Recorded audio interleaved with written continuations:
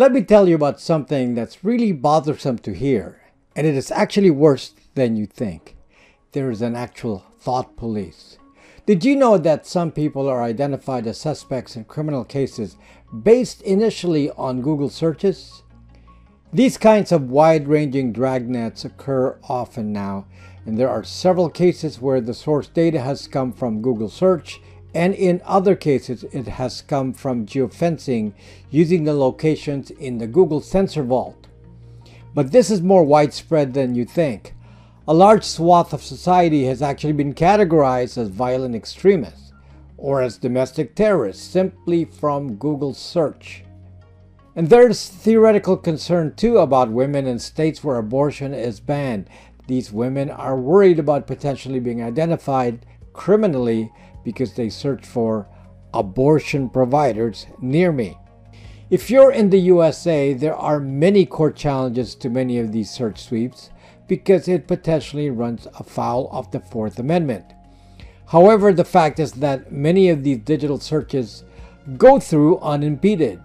The Fourth Amendment is slowly being defanged because of people's lack of awareness of how having no digital privacy affects them. And this goes even beyond big tech. Even organizations are engaging in privacy invasions that are being justified, for example, for the protection of minors or corporate security. Whatever your political side is, I think it behooves you to all be aware of how the lack of digital privacy may bite you in the behind when you're not thinking about it.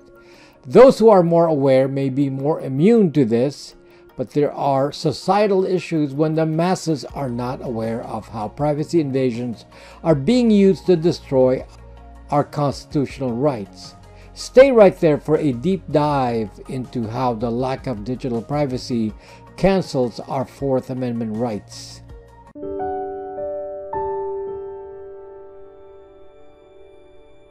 What is the USA Constitution's Fourth Amendment and what is it for? The Constitution, through the Fourth Amendment, protects people from unreasonable searches and seizures by the government. In most cases, police searches have to be accompanied by a warrant. If you really think about this, I think it is really about preventing the abuse of power. Now, some of these are being litigated today in various court venues, but the main question is, what is considered unreasonable with search and seizures?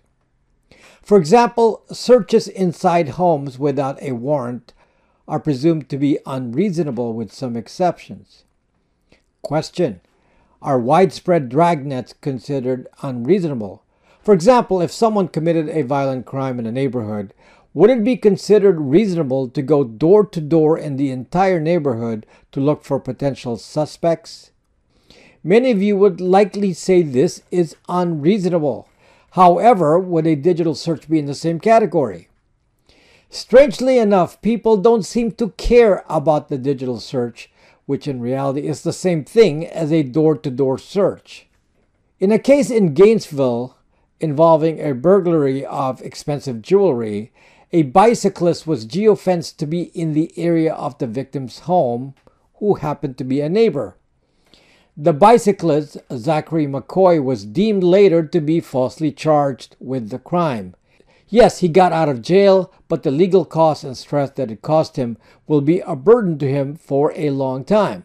There are many cases being challenged in court like this. Maybe some are innocent, like Zachary McCoy.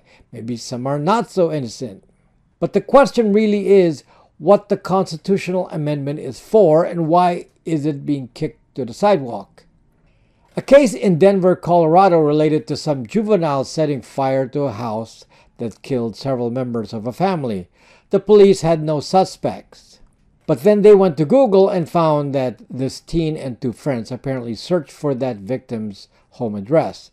And that led to the police charging them in the deadly fire. A physical equivalent of this type of search is if the police required that all people in a geographic area pop their trunk open for inspection. There may be a warrant in this case, but the warrant would be non-specific. I characterize this widespread approach as being a dragnet, meaning let's search for people's behavior on the internet and then use this to look for potential criminals. As I mentioned in the introduction, some pro-abortion activists are concerned that searching for abortion providers in the area or out of state would identify certain women as criminals where a particular kind of abortion is illegal. This is more of a potential threat rather than a real one at this moment. But let me tell you about what has really been happening all these years, and everyone has been quiet except for me. Google itself has a very active program for classifying people, especially those people they consider to be non-mainstream, which you will see later is a very mild description. It started off with an alphabet project in their division called Jigsaw. Many years ago, they decided that they wanted to use Google data to change the world. They were not just going to sit idly by with an immense trove of personal behavioral data and passively watch the world go by. No, Google decided they were going to be activists. One of the first projects that Jigsaw did was to identify Muslim extremists in London. From what I read, this project somehow involved 3-letter and 4-letter agencies. But the main feature of this data dragnet was that the population of individuals in London were identified by Google search. So based on Google search, a group was identified as being Muslim extremists. Though this was a Google action, I don't think it would be much of a stretch to assume that such a list of individuals would be provided to the 4-letter agency in the UK. In any case, I want to emphasize that the classification was based just on search terms, not on any actual physical action or any criminal activity. In other words, this is a thought police kind of thing. Google then took this project and expanded it. Using their partner in London called Moonshot CVE, they then began changing what these individuals saw on Google. The main initial target was to change the results on Google search. I suspect that this could have gone beyond that with the involvement of the 4-letter agency. The intent was to influence these people to look at alternative views by changing their search results. Let's progress further now in our very polarized society with various elements like extreme views in politics and vaccination. Moonshot CV has taken this a lot further. This group has identified people as violent extremists, again based on Google search terms, and these classifications identified people with their Google ID. There are actually maps that can show precisely where these individuals live. In fact, this is something that the average person is completely unaware of. They are oblivious to how Google has classified them with potentially life-affecting profiles, such as violent extremists, because of mostly right-wing views such as being anti-Hillary, anti-vaccination, anti-woke, and so on. You can actually go to the Moonshot CVE site and look at the various projects they have to classify people, but interestingly only based on Google's political side. Here's a case where it's not even the fact that Google is using its data to be an activist in issues, but it chooses to use its power to beat down on one particular set of views that are clearly politically one-sided. I want to caution you all to temper your political reactions to what I say, because Google isn't the only organization involved with this. A potentially aggressive data activist company, Palantir, run by Peter Thiel, is also compiling data about individuals from social media and even government records. But Peter Thiel is on the opposite political spectrum to Google, so this power to affect our rights goes both ways. What is not entirely clear to the public is that the ability of these big tech companies to see your data allows them to profile your political beliefs, among other things. And then they can, like Google has attempted with certain targeted populations, try to influence these people by changing what they see on the internet. Apparently, it is not clear to the normal person that big tech companies like Google have identified each person using a Google ID. Each person's location is stored historically in a Google database called the Google Sensor Vault.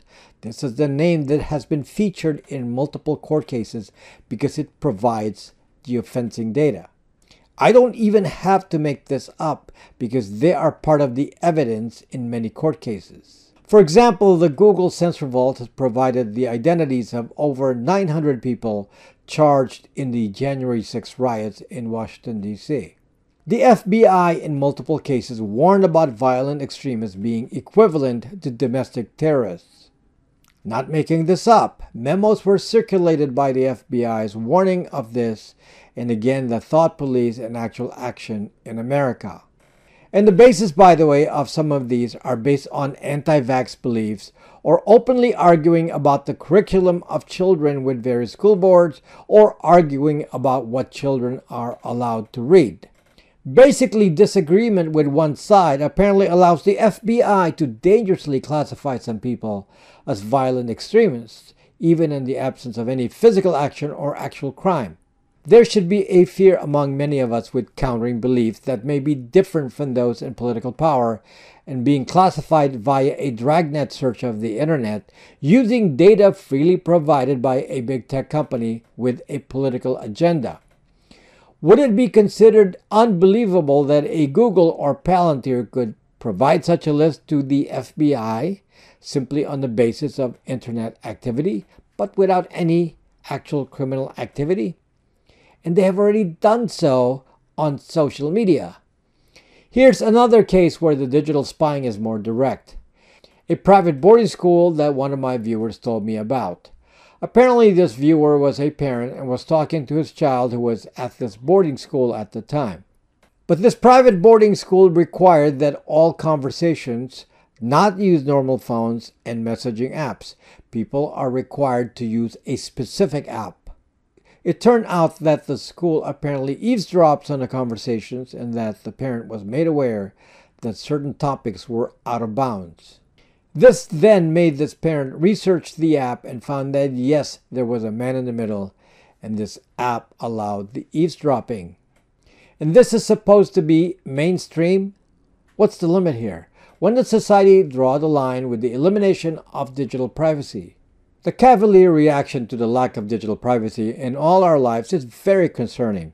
We are canceling the Fourth Amendment on ourselves. The Fourth Amendment is here to protect us from the abuse of power.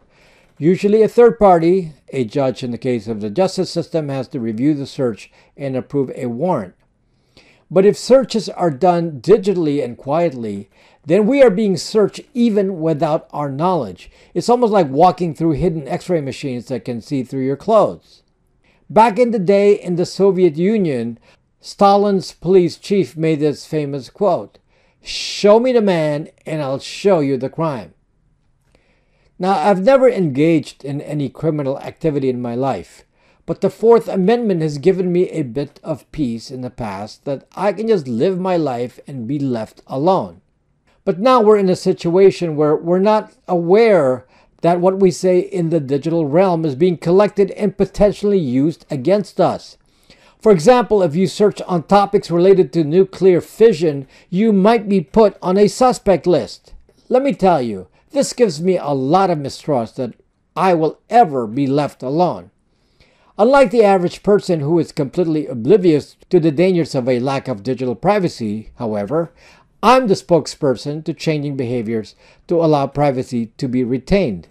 I'm here to make sure that we abandon this oblivion to the abuse of our data because the data collected so far and in the future is actually irreversible.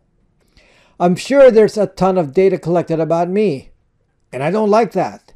But unlike the normal person, I made sure that my data is mostly circulated on my terms. I decide what I want others to see.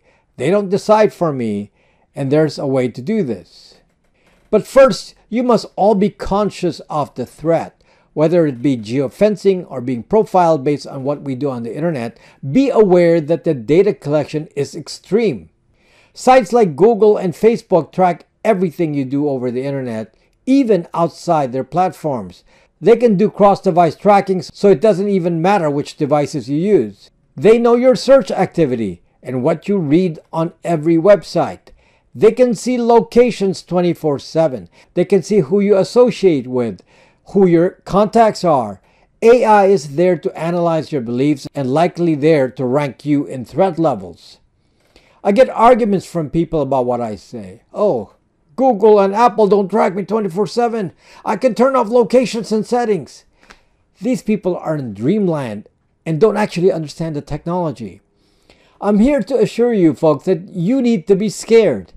Nothing you've been told is true about your privacy. It's the exact opposite. There is none. And this threat extends from both government and private companies. You can watch my other videos to understand specifics. I won't bother explaining that here. Only a few of you will discover that you've been considered to be a suspect. Many of you will have been digitally searched to see if you're a suspect in something.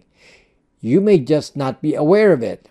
But even without your knowledge, if you have an opinion, chances are these opinions have been logged in your name, something that can be searched by the thought police.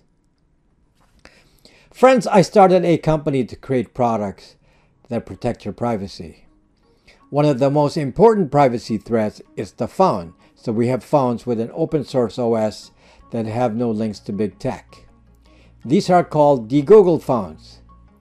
And we have various models in our store. These phones are invisible to Google. They have no Google ID or other identifiers. Plus they work like normal phones and they're relatively inexpensive. We have a VPN service, Bytes VPN, which does not log you. It has no traffic limits. It doesn't scream that you're on a VPN and has worldwide coverage. We have Braxmail, which eliminates the metadata from your emails. This means no IP addresses and traces on your email that show where it came from. We give you 7 domains and unlimited aliases so you can partition your activities. We also offer webmail access from a browser. All these products are on the store on my app, BraxMe. Sign up on there. You will not be asked to give any personal information to sign up. Thank you for watching and see you again soon.